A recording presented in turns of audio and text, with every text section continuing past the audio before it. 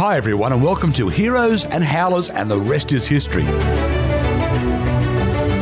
I'm Mikey Robbins. I'm a bit of a history nerd, but my mate Paul Wilson... Hi everybody. Paul's a proper historian, all the way from Oxford. Thanks Mikey. Okay folks, so here's the show.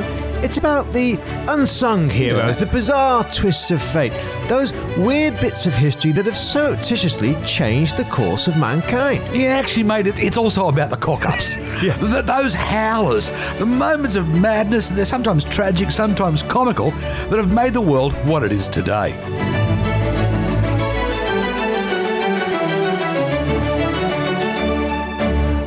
Okay, this one's got me intrigued because it's someone I don't think I've really heard of before, but I might have. That's right. So today, guys, we're talking about one of the great historians, but also very much an unsung hero.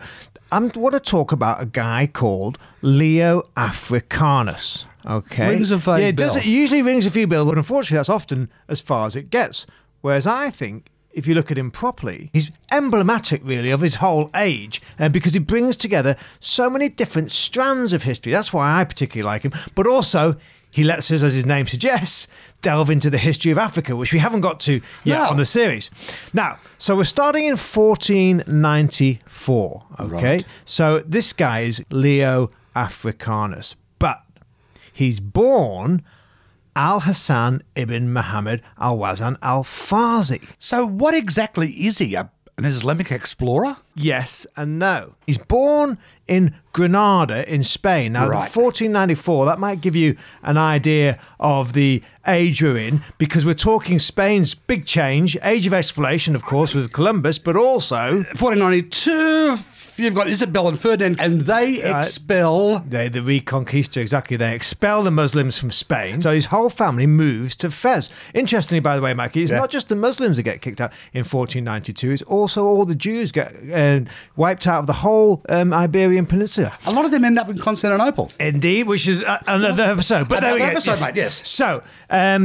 Leo Africanus, his father is a diplomat, okay, and he's working for the Sultan of Fez. Where they make the hats. The nice hats, and they're very smelly leather works, actually, Mikey, if you ever go there. Yes, because we all know what the main solution is for tanning. Yeah, not so good. All right, so this guy, Africanus, he does a lot of travelling with his dad, and then he becomes a diplomat. But unfortunately, while he's doing on these diplomatic missions, he gets captured by the Spanish pirates. Hang on, yeah. And he's on his way back from Egypt. Now, normally, if you get captured by Spanish pirates, that's it. It's all over you, a galley slave or something like that for the rest of your life. But these pirates, they realise just what a smart guy they've got on their hands. So they take him back to Italy. Right, because he's a gifted man. He's multilingual. Yeah, a complete scholar. And so they hand him over to the Pope, to Pope Leo X. And Pope Leo X said, okay, yes, he recognises his talent straight away. He frees him from slavery, and as a sort of token of goodwill, Africanus converts to Christianity from Islam. So he no longer has his Islamic name. No, and he changes his name to Leo, as a sort of thank you to the Pope. So he works now for the papacy. He works for the Pope in Rome. He does things like he makes a brilliant translation of an Arabic, Hebrew, Latin medical dictionary. He advises the Pope, like Leo, and then Leo's successor, his cousin Clement VII, about North African affairs and all these kind of things. But the reason why he's gone down in history is because he writes his magnus opus, which is the Descrizione dell'Africa, the description of Africa. Now, this is where I think I've heard his name before. Right. Now, I'll be honest, folks, I may have done a little bit of digging here. Because, I did drama at uni as opposed to history, and we're talking about Shakespeare. Well, as mate, your Shakespeare, all these influenced various things, Greek tales, Roman tales, Scandinavian tales, Plutarch for the histories. Well, here's the thing.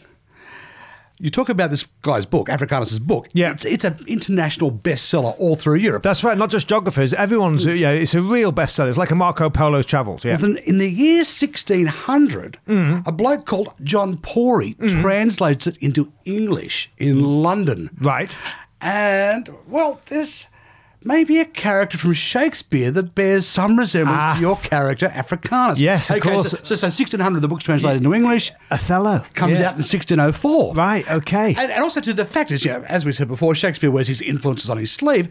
Well, bits of Africanus' book also turn up in The Tempest. But, how's this for parallels? Yeah. Okay, your mate Africanus and Othello, both born into Islam and convert to Christianity. Africanus, in Poy's translation, survived many thousands of imminent dangers. Othello speaks about how he had hairbreadth escapes in the imminent deadly breach. They're both sold into slavery and escaped. So yes, the parallels between Othello and Africanus, but they're not just broad brushstrokes. They are very, very detailed. And that's the thing, Mikey, because this book, this Discutione dell'Africa, is an incredibly detailed book, mostly about the Barbary Coast, the North Coast, the Maghreb, the Nile Valley, and which what at this time, of course, was the Ottoman Empire. But what's so interesting about it is it also goes into great detail about sub-Saharan Africa, because very, very little was known about that in the period. There's been mysteries, there's been legends over the years, like Prester John, the mythical Christian king on the other side. And let's get this straight, he was just a complete bit of mysticism, shall we say? He was, he never existed. But what did exist in West Africa, you've got the Guinea coast, you've got the Gold Coast, which is it's not nowadays Ghana, not Surfer's Paradise. That's what we're saying. Is there were no schoolies in 15th century Ghana. And today it's you got the Ivory Coast, Togo, and Benin. And as the names suggest, there was a lot of gold and ivory to be had, and Europe became obsessed, with Africa and what was to be had from exploration, as we said, with the Portuguese leading it. But it's also home to a legendary city, one that's gone down in history, probably one of the most romantic, exotic names of all time, Timbuktu.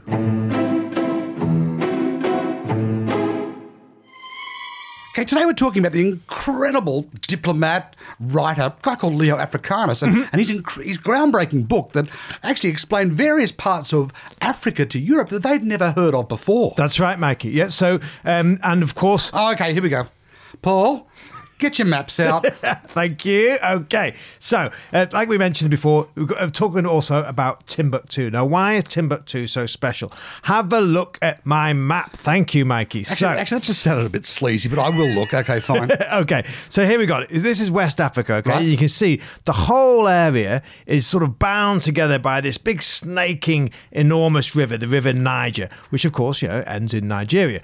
Now, long before the Brits and the French got down to West Africa and started divvying it up. Yeah, who's controlling it then? Well, the Arabs, of course, they came through overland, interestingly enough. But even before that, in the ancient times, you've got the Phoenicians who would sail either to the north coast, like Tunisia, or through the Pillars of Hercules around the corner. But you've also got... The Egyptians. In fact, the Egyptians were sending explorers down there, even during the Old Kingdom. In fact, one of my wackiest favourite pharaohs of all time. He's a bit of a nut job. Yeah. Pepe the second. Yeah. Yeah, he used to send groups down there because he was a little more than obsessed with pygmies. But that's a story for another day. But the important thing is, this West Africa, it wasn't... completely unknown to everybody before the Europeans came, because there were people who had been going down, particularly overland. But of course, you've got the Sahara Desert in the way. That was the problem. Which is a tough thing to get through, mate. Yeah, but it was worth it, because West Africa was home to such enormous amounts of gold and ivory. Okay, mate, let's be honest. It wasn't just gold and ivory. They were trading something else as well. Of course, there's also slaves, right? So look at the top of the arc, if you like, of that river, Mikey, that Niger River. Now, this is Mali. This is above Burkina Faso, which used to be Upper Volta. Now, this is important because this is where the river gets right close to the edge of the Saharan desert. Right. Okay.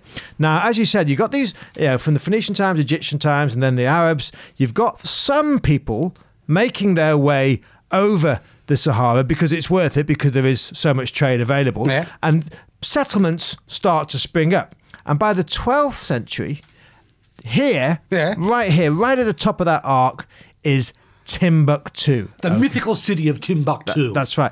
It becomes, if you like, the southern terminus for all the trans-Saharan trade routes, whether it's camel caravans, slave trade, gold, doesn't matter. So, mate, you're saying trade? Yeah. Are they wealthy? Rolling in it. they're selling all this gold and ivory and slaves up to the north coast of Africa and onto Europe, and in return bringing all the European stuff down to Africa. They are the classic middleman, and so this whole empire in this region, it becomes what's called the Mali Empire, and there might be a few of those leaders you might have heard of. For example, Mansa Musa. Yeah, I have heard of him, and I know why I've heard of him. Yes, well, he's gone down in history, hasn't he, as potentially the richest man ever to have lived. Take that, Bezos!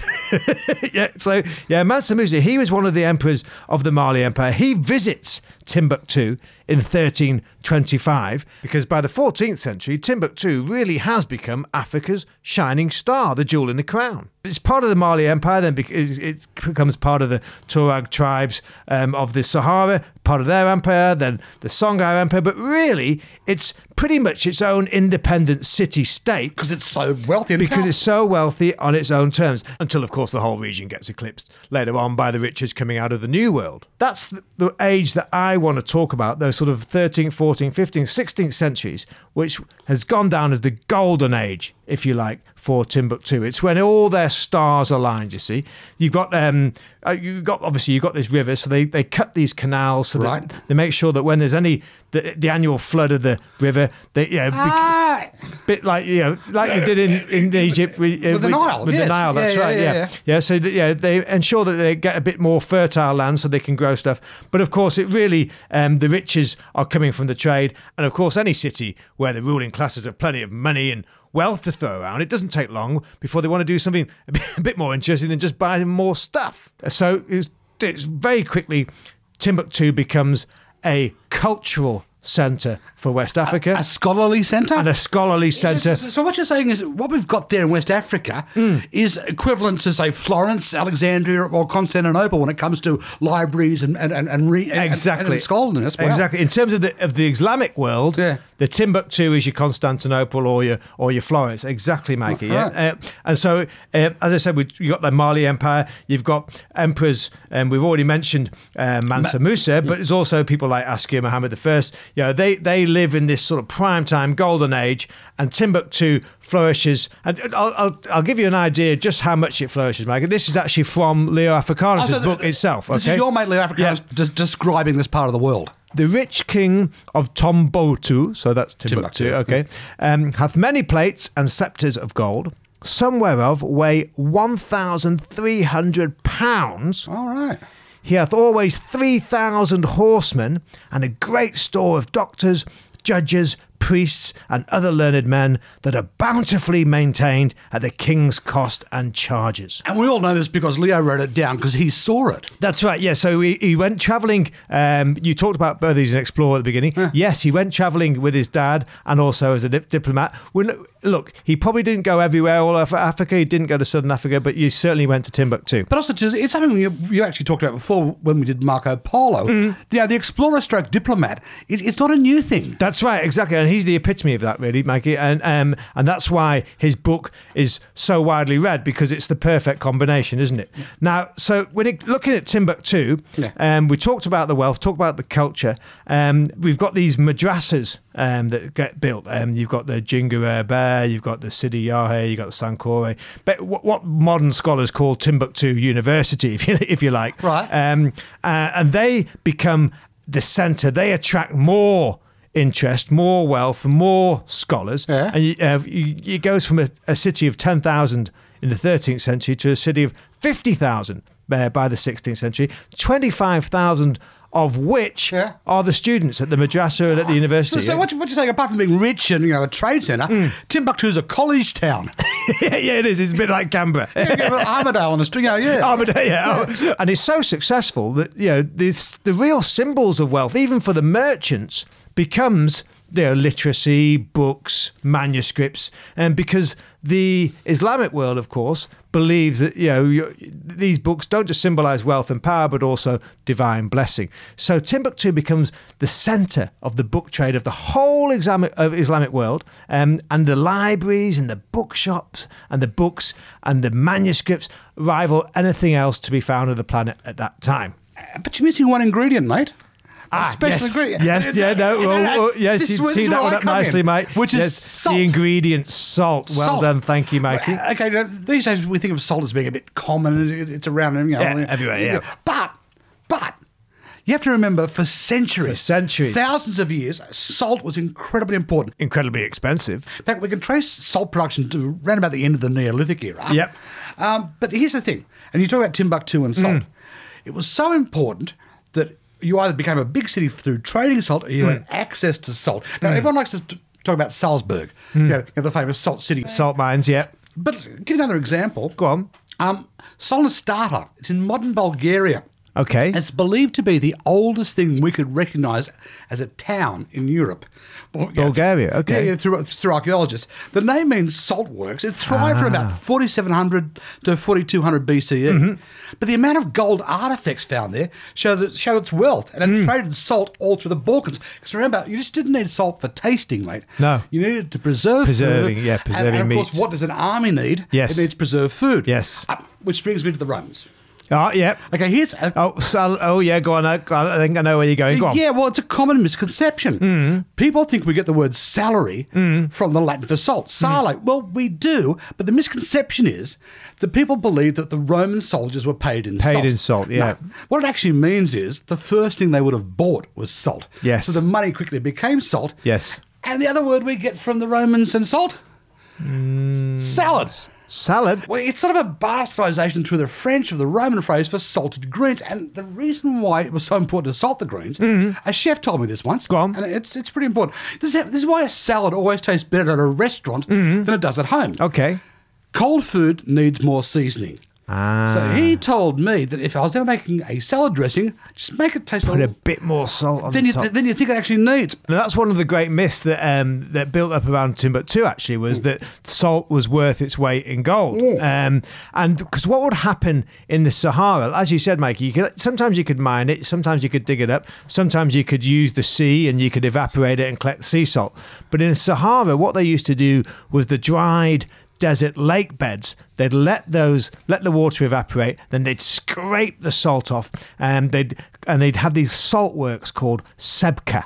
That's cool. Yeah, and they would Great name for a heavy metal band. they'd boil up the crystals, they boil up the salt crust, produce pure salt, and then mould it. And there's some lovely pictures of this. Yeah, hang on. Yeah. I think I might have seen those pictures, mate. Yes. Redefine lovely. Yeah, okay. Well, look, 3 foot long. They're tapered cylinders. And yes, unfortunately, they do look a little bit like a phallus. But from the Nile to the Atlas Mountains, for hundreds and hundreds of years, starting probably 800 BC, Sahara was producing salt, and the regions like in Libya and in Tunisia, they'd be selling them up to the ports like Sfax and making a lot of money. But the problem is with salt, salt's very bulky, isn't it? Obviously, and heavy, yeah. So a lot of traders would use ships or boats or barges if they could, but obviously in the desert you can't do that. So they started off using oxen, funnily enough, and horses in the original time. Right. But the big breakthrough came with, of course, the camels. Of course, because the camels were domesticated in the Middle East probably around, let's say, the 3rd century. Well, certainly the 3rd century camels have started being used to cross the Sahara. And once you've got the camels on board, of course, they can do much longer distances. So now all these little small lakes, these small regions, everything coming through Timbuktu. Here's a fun fact about the camel, mate. Yep. Yeah. Do you know where the oldest camel bones on Earth were found? Arabia? North America. North America? Yeah, okay, that's when all the continents are all jammed together. Right. It's not the land bridges. Camels originated. It looks like the camels actually started in North America, then spread through the world, but died out rather quickly up there. Well, it was certainly good news for Timbuktu that they arrived, because by Timbuktu's golden age, you'd have 2 of the most enormous camel caravans leaving Timbuktu each year, one in late March, one in early November.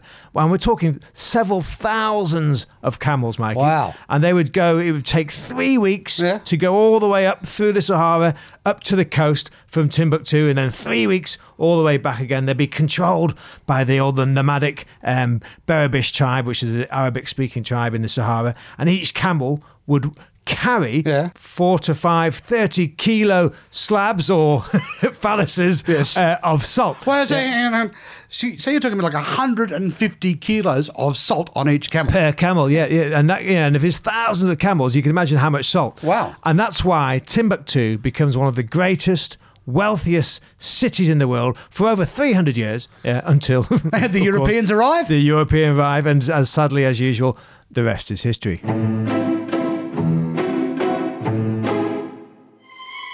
So in this episode, we've been talking about Timbuktu and its unbelievable role in not just African history, but in world history. That's right, Mikey, and that's why Timbuktu really was emblematic, of its period. You've got the salt, you've got the trade, you've got the learning, you've got Islam, and you've got, as you can imagine, in those libraries and bookshops, you had some of the most priceless manuscripts that had ever survive. Even after the fall of Timbuktu, even when it was no longer useful, even when the Europeans had bypassed it, if you like, what they would do, the Timbuktu locals, they would keep those manuscripts, they'd keep them alive, keep those books alive, they'd hide them in their cellars, they'd hide them in between the mud walls of the mosques. I'm no fancy archaeologist, but I'm imagining these would be pretty good conditions to keep manuscripts. Well, it's like very, very dry air, isn't it? With the Sahara. Or sometimes they'd even bury them in the sand. So these collections, these libraries, they survived even after Timbuktu went into its long decline. And basically ended up becoming a metaphor for somewhere really far away. That's right. What it is. Which at the beginning of this century spelt good news, because of course that meant it was one of the key tourist destinations in Africa. Because it had been so brilliantly preserved because of its isolation. But as I said, unfortunately, it is emblematic not just of history but also of the modern times, because in 2013, the Islamic separatists and the Al-Qaeda affiliates, they overran much of Timbuktu, and many of the libraries, many of the manuscripts, many of the books were destroyed. See, that is a global tragedy. But it's not all bad news. A happy ending. Let's call it a silver lining. You see, just as for all those centuries the locals kept the manuscripts safe out of the reach of looters and treasure hunters, so when the terrorists attacked, many of the most valuable pieces were hidden again and preserved. Timbuktu survived. To be rediscovered by future generations. Just like your man, Leo Africanus. Precisely. Now, mate, one last thing before we finish. How exactly did he get such a cool... Was that like his publishing name? His pen name, His pen name? Well, almost. It's more of a nickname, to be honest, Mikey. Because, like we said, he was born Al-Wazan al-Fazi, but he converted to Christianity under the Pope, so he took the Pope's name, Leo. So he gave himself the name Johannes Leo de Medicis. But of course, his book became so famous, everyone just knew him as the African, which was Leo Africanus. Right. Okay, folks, that's the end of the episode. If there's anything more you'd like to know about Leo Africanus, don't forget, drop us a line. Yeah, anything about Timbuktu, West Africa. And also, don't forget, you got any good hints for salty recipes? I do like my food a little over-seasoned. So please, drop us a line on all your social media using the handle @and the rest is hist. And the rest is hist. And you can find all that stuff in the show notes. Okay, and if you like the podcast, don't forget to like, subscribe and comment, whichever platforms you usually use. Which brings us to, and funnily enough, Paul, you've touched on this before. What, with Leo? No, when you were talking about those Timbuktu caravans and their salty dicks. Right. Well, it got me thinking, because next up, I was going to tell you all about some salty dogs. Oh, the cocktails? No, but now that you mention it, if you've got some grapefruit juice, you can bring some along. No, but seriously, Paul, I want to talk about buccaneers on the high seas. Ooh, and then we can have a couple of salty dogs after. Perfect.